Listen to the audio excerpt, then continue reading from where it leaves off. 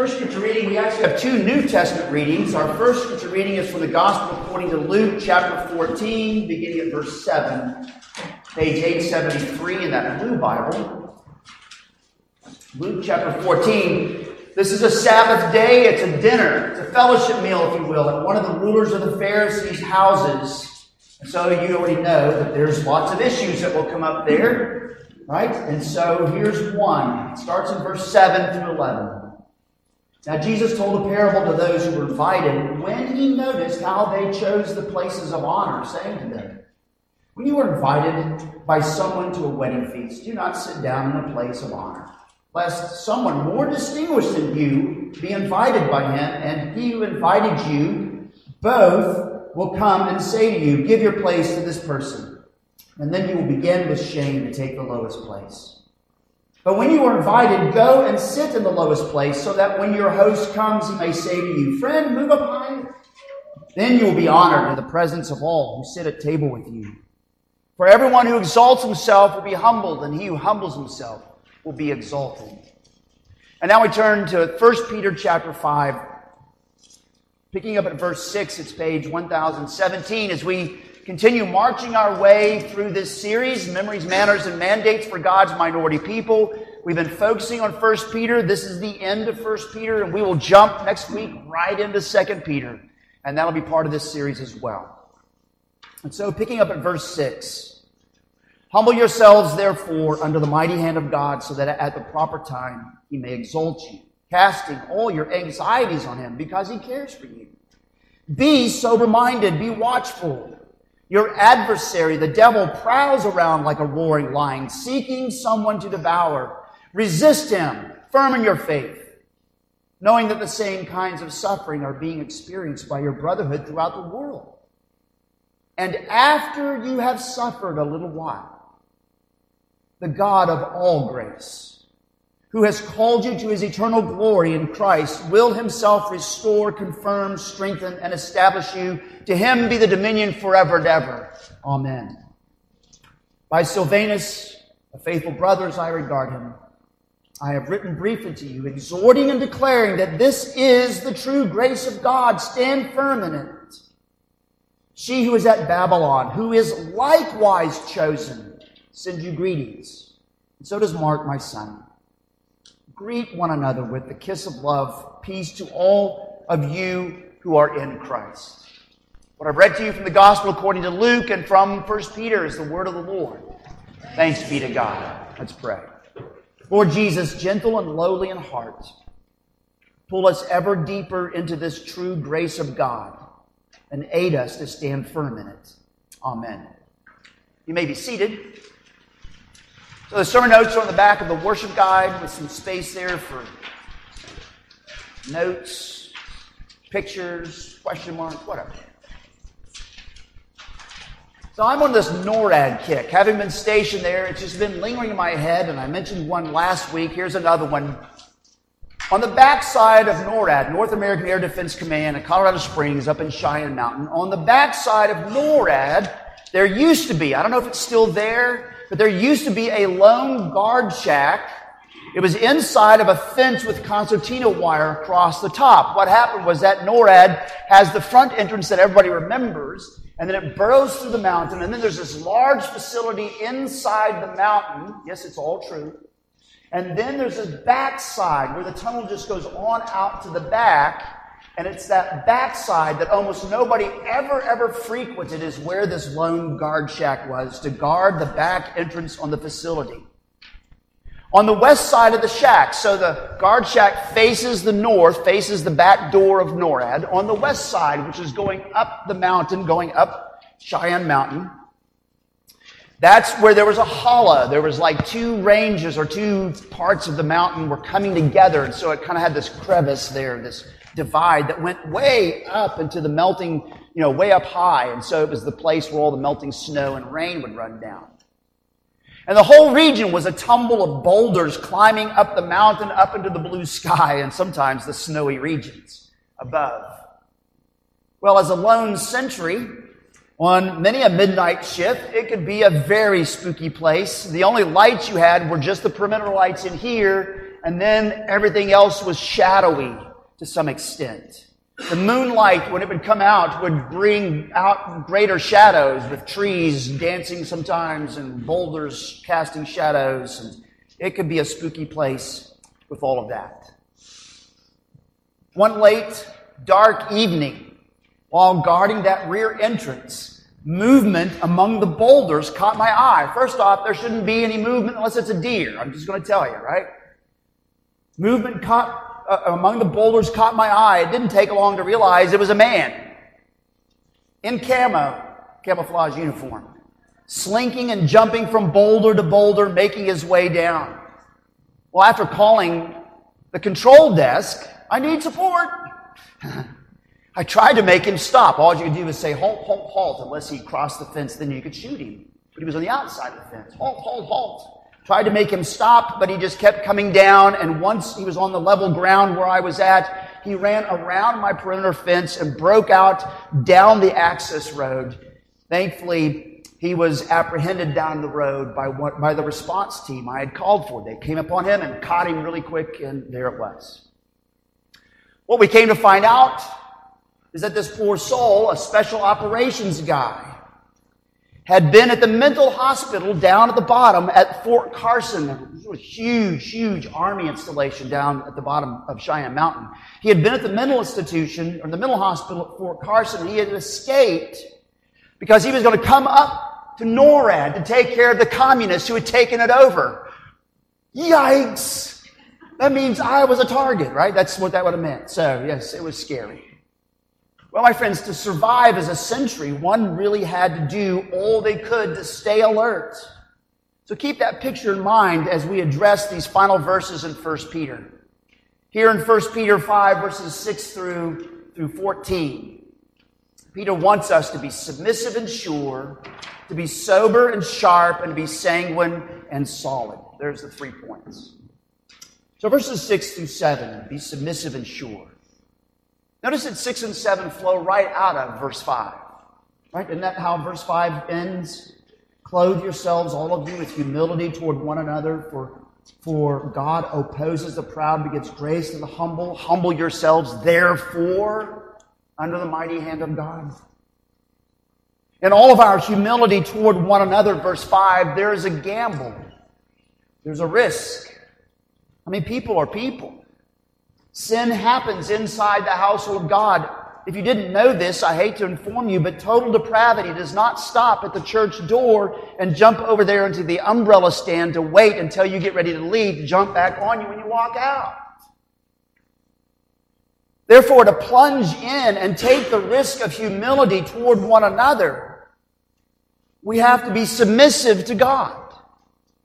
We have to be submissive to our faithful Creator, to the God and Father of our Lord Jesus Christ, who caused us to be born again to a living hope and a lively inheritance through the resurrection of Jesus Christ from the dead. We have to be submissive to Him.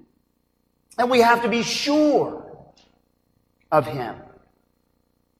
In other words, we have to be convinced that what the reliable God says, the reliable God does. And so, humble yourselves, therefore, under the mighty hand of God, so that at the proper time He may exalt you, casting all your anxieties upon Him, because He cares for you. Thus, my friends, clothing ourselves with humility toward one another in verse 5 is encompassed by, is bundled up in our humility toward God. The God whom we trust in, the God whom we rely upon. And if you don't know this, here's another startling fact. If you have trust issues with God, you will have trust issues with one another, and often vice versa. If you have trust issues with one another inside the household of God, you will often have trust issues with the God of the household. But further, notice that Peter is simply following the two-edged promise of our Lord Jesus that we heard over in the Gospel according to Luke. For everyone who exalts himself will be humbled, and he who humbles himself will be exalted. Humble yourselves under the mighty hand of God, that at the proper time He may exalt you. Now, we need to step back into verse 5 briefly to get us even more into verse 6 and 7. Notice that at the end of verse 5, Peter is quoting Proverbs 3, and it's a summarization of much of the Old Testament, that the God who opposes the proud gives grace to the humble. And the very first thing you notice is that God hates pride. God opposes the proud. He hates pride. Here's an example from Proverbs 16 and verse 5. Everyone who is arrogant in heart is an abomination to the Lord. Be assured he will not go unpunished. Proverbs 16:5. Everyone who is arrogant in heart is an abomination to the Lord. It's very interesting that the Hebrew word abomination, toavah, comes up over in Leviticus 18 and Leviticus 20 when the Lord is laying out all of these socially sexual aberrations that get the Canaanites God's judgment. And he reserves the term toavah for one specific sin, specifically. When a man lays with another man as with a woman, it is toavah, an abomination. And then he encompasses all the sins he's mentioned as toavah. Very interesting. Notice here that arrogance, pride, is just as reprehensible in the eyes of God and in the nose of God as is any sexual aberration out there. Pride. He hates pride. Why is that? Because pride demands that God submit to its whims and ways. Pride demands that God check with my desires and my focus. Pride demands that God's ambitions must match my ambitions. And if He doesn't, then I am entitled to force my way against other people and against God. Thus, God hates pride. Maybe St. Augustine was correct when he declared that pride is the original sin. But God gives grace to the humble. You heard it in our call to worship where God is describing Himself as high and holy from Isaiah 57. Thus says the one who is high and lifted up, who inhabits eternity, whose name is holy. I dwell in the high and holy place. And with Him who is of a humble and contrite spirit, or lowly and contrite spirit. To revive the spirit of the humble, to revive the heart of the contrite ones. In fact, in Isaiah 66 and verse 2, the end of it, God goes on to say, this is the one to whom I will look. He who is humble and contrite in spirit and trembles at my word.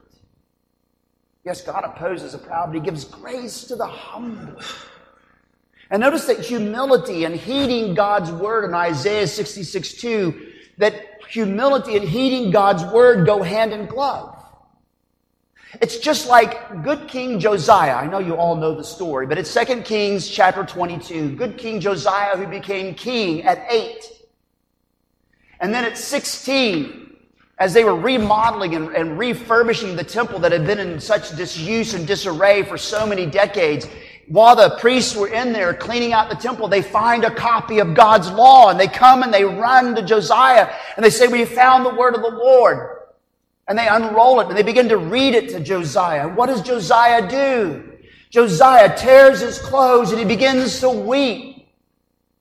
And so God says this about Josiah, regarding the words that you have heard, because your heart was penitent and you humbled yourself before the Lord when you heard how I spoke against this place and against its inhabitants, that they should become a desolation and a curse. And you have torn your clothes and wept before me. I also have heard you, declares the Lord.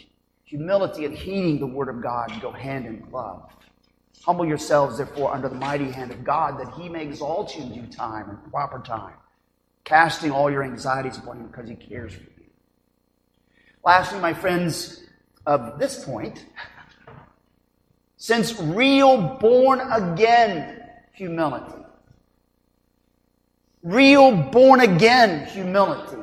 is sure of God's reliability. Therefore, it submits to God's justice and to God's timing at the proper time.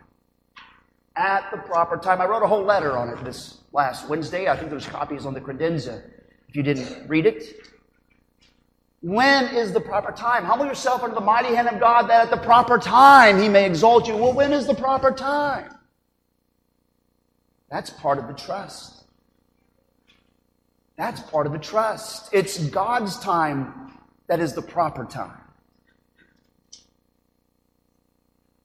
Thus, my friends, our Lord Jesus entrusted Himself to the one who judges justly. And so I ask you, He who humbled Himself under the mighty hand of His Father, when was it the proper time for the Father to exalt His Son?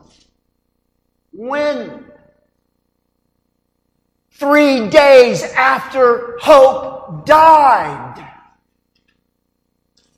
The Son of God humbled Himself under the mighty hand of God and was slaughtered upon the cross and buried in a tomb. And there He lay for 3 days. And when all possibility of hope was dead, He then exalted His Son, raising Him from the dead, body, blood, bones, toenails, and hair. My friends, humble submission knows that my time is not the proper time. It's God's time. And why do we know that? Because we look at Jesus. And so humble submission knows that the proper time may only be, possibly only be, when Jesus returns and openly acknowledges us and acquits us in the day of judgment and makes us perfectly blessed to the full enjoying of God to all eternity. Westminster Shorter Catechism, number 38. Dear friends, true gospel-wrought humility is an act of true faith, submissive and sure. And so Peter points out another thing to do. Now that judgment has begun at the household of God, and what is it we're to do? We're to be submissive and sure toward God. But also he goes on in verses 8 and 9, be sober and sharp. Be sober and sharp, verses 8 and 9.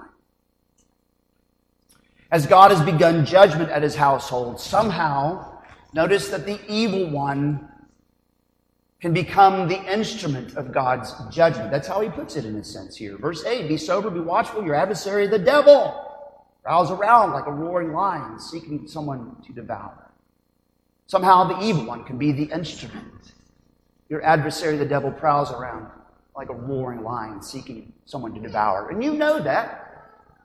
In Isaiah 10, you know that God used wicked Assyria to be His instrument of discipline upon His people.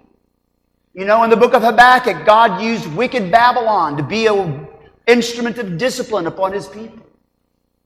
You know that God used the devil and limited the devil in his approach in Job, chapter 1 and 2. You can only go so far and no further, Bubba. I mean, that's the paraphrase, but you know. And so, somehow, the evil one can be the instrument of God's judgment upon His church. So the question to ask is, well, then how does this prowling foe, this adversary, seek to devour? He's a devouring pro, like a roaring lion. Well, how does he seek to devour? Well, Peter doesn't say specifically. But what Peter calls the adversary is somewhat insightful. He calls him, in the English, devil. In the Greek, it's diabolos. And diabolos means slanderer. The chief slanderer. It's just like when Paul was talking to the older women in Titus 2. And he said, look, this is the way sober-mindedness looks with older women. And one thing is, older women do not use slander. And the Greek word, diabolos. Don't use devil talk.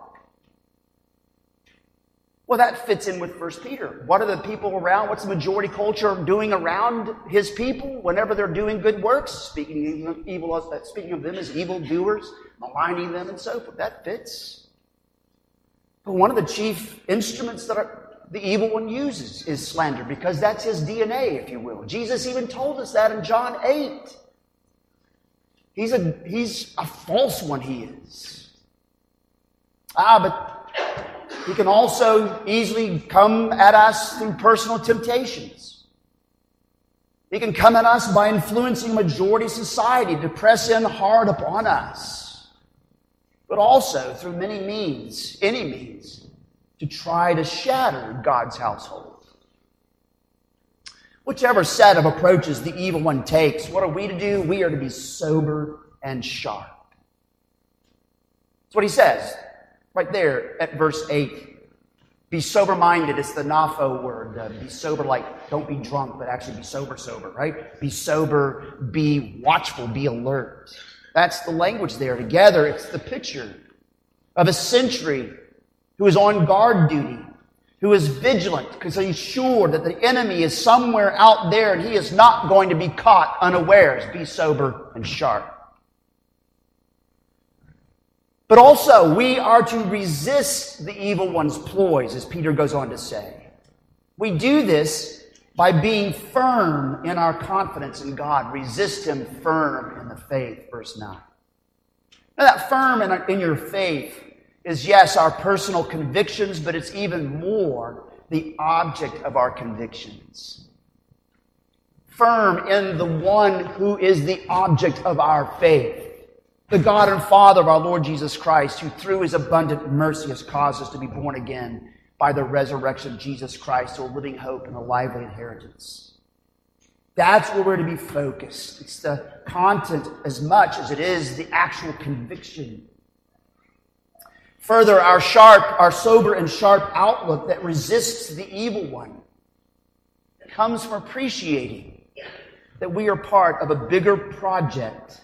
We're part of God's world rescue operation. We're part of a larger household.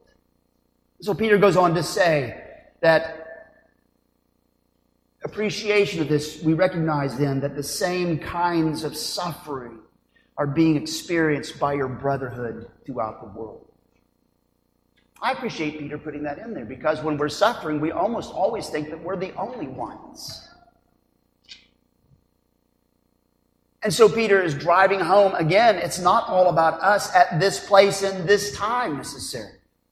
We are connected with a fellow household of God family. Or we're connected with fellow household of God family in all other places. Their plight is important to us. And as we begin to think about their plight, which is what Peter's driving at here, as we begin to think about their plight, it gives us perspective.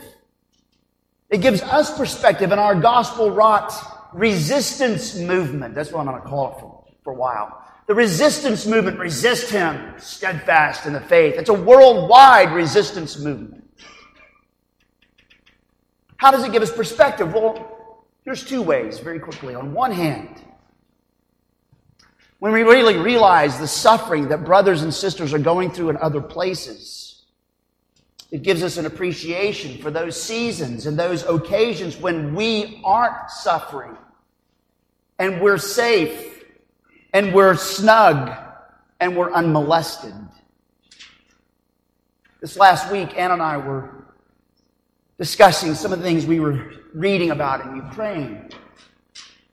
And we were ruminating over the predicaments of many in Ukraine, especially the wanton violence and murder, it seemed. And it made us stop, and it brought us both to give thanks for our relative safety and security in our own country. It doesn't mean that we're ignoring them. No, that recognition made us appreciate where we are, that we don't deserve to be. And so having that perspective can build in us an appreciation when we aren't being molested. But on the other hand, remembering the plight of other household of God family members places us then back inside our common experience. Our common experience. The same kinds of suffering are being experienced by your brotherhood throughout the world. Our common experience. We're not in this struggle alone. My friends, this is the value of Christian agencies like Voice of the Martyrs.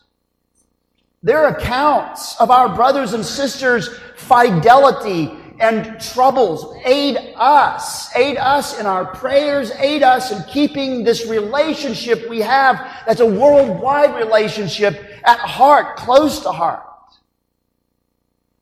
And so as we ponder what to do about God's judgment beginning at God's household. Another aspect is for us to be sober and sharp as part of, conscious that we are part of His world resistance movement. Resist the evil one steadfast in the faith. But finally, we're also to be sanguine and solid. Yes, I spent 2 hours looking for that word. Sanguine and solid. Verses 10 through 14. Here, dear brothers and sisters, here is the motivation for why we can humble ourselves under the mighty hand of God and how we can remain sober and sharp. Look at verse 10. And after you have suffered a little while. It's been one of Peter's main themes from chapter 1, verse 1 to here the very end. It's not that we should ever be surprised there's suffering, because we've been apprised that there will be seasons of suffering. And after you have suffered a little while, the God of all grace, who has called you to His eternal glory in Christ, will Himself restore, confirm, strengthen, and establish you. To Him be the dominion forever and ever. Amen. To Him be the sovereignty forever and ever. To Him be the rulership over even this suffering and this predicament forever and ever. Amen. To Him be the dominion forever and ever. Our sanguinity, our hope-filled confidence. Our sanguinity, our hope-filled confidence is not in ourselves. It's not in our circumstances. It's not in our achievements. It's not in our resilience. It's not in any of those things. No, it's in the God and Father of our Lord Jesus Christ. In the one who does judge justly. In the one who has ransomed us from our futile ways, inherited from our forebearers through the priceless blood of His Son, Jesus Christ, as a lamb without blemish or spot. In fact, Peter puts it right here in verse 10. It's a confidence in the God of all grace. Our sanguinity, our hope-filled confidence is convinced that He has called us to His eternal glory in Christ. And at the proper time, He will Himself restore, confirm, strengthen us. Lastly, dear friends, it doesn't take this to know that does not take away the suffering. It doesn't yet dry up our tears. It doesn't remove our grief and our gut-wrenching agony. But it does lift our heads out of the gloom and the doom. Which is why Peter, I think, concludes the letter the way he does. After all of that intensity, he concludes it with some housekeeping details that is centered on solidity, on our being solid. Notice how he does it in verse 12 through 14. By Silvanus, a faithful brother as I regard him, I have written briefly to you, exhorting and declaring that this is the true grace of God. Stand firm in it. She who is at Babylon, who is likewise chosen, sends you greetings, and so does Mark, my son. Greet one another with a kiss of love. Peace to all of you who are in Christ. Notice what Peter calls the heart of this letter. The true grace of God. That's what he says. Silvanus has been the amanuensis, has been the secretary. He's been writing this down as I have been briefly exhorting and declaring to you in this letter that this is the true grace of God. This is the true grace of God, which I have tried to emphasize through this whole series from day one. This whole letter is about the grace of God. And once the true grace of God has got hold of you, you can then stand firm in it. Then Peter goes on and says, she who is at Babylon, chosen along with us. Who in the world is the she who's at Babylon? Well, lots of discussion and debate. The feminine for a church is not unusual, and so the likelihood is that he's using code language because now the NSA is peeking in on him, or whoever, the CIA, whoever, right? And so he's using code language, but he's probably very likely referring to God's part of the household that's in the capital city of Rome, she who is in Babylon. But notice the comfort here, chosen along with you. That's how he began this letter. You are God's elect exiles. And now he ends and says, by the way, you're not the only elect exiles. There's also elect exiles, God's minority people over in Rome. She who is in Babylon sends greetings to you. And Peter is therefore showing the breadth of God's grace-made minority people with that comment. But also he mentions two brothers, Silvanus and Mark. The fact that he mentions their names implies that these Christians knew them, but it was a reminder that God's minority people is bigger than just their little group where they are. But then Peter ends. He ends with part of his desire that he has been working out in this whole letter. It's the last two sentences. Greet one another with a kiss of love. Greet one another with a kiss of love. Peace to all of you who are in Christ, united to Jesus. Notice Peter's point. We are in this together, even in the suffering together. We are in this together. Jesus has placed us on God's good side together. That's justification. He has made us together a chosen race, a royal priesthood, a holy nation, a people of for his own possession, that you may proclaim the excellencies of him who called you out of darkness into his marvelous light. Once you were not a people. You were just tribes out there warring with one another. But now, by the grace of God, you are the people of God. Once you were out there who did not have any clue what mercy was. Now, by the grace of God, you are the people who have been filled with mercy. So he says, therefore, give one another a holy kiss. He's reemphasizing the value and the importance of the unity of God's people. Again, notice that the new commandment to love one another and unity in the church, the local church, is almost a top drawer issue in every New Testament letter. Here it is again. And why does he say that? Because we will weather this storm. We will weather this fiery trial together. Together. Tied close to Jesus. Memories, manners, and mandates for God's minority people. Let's pray. Our Lord, we confess to you that we do not like being humbled. We agree with the old burger ad. We like to do it, have it our way. We like to demand and fume and fuss because things don't always go our way. It's not easy for us to humble ourselves before you, Lord. You know that. We ask you that this true grace of God that Peter has been hammering home since chapter 1 would come home to us. That we may finally, really, humble ourselves under your mighty hand, trusting that the proper time is the proper time when you will exalt us, casting all of our anxieties upon you, because you really do care for us.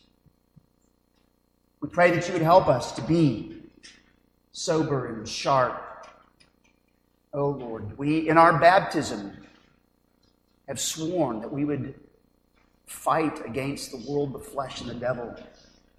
Help us to be sober and sharp, to be resistant to his tactics, firm in our faith together. Lord, we pray that you would fill us with your love so strong and so bold that we will then be able to love one another even more fully than ever before. That all the world may see and say, my, how those Christians love one another. It's in Jesus' name we pray. Amen.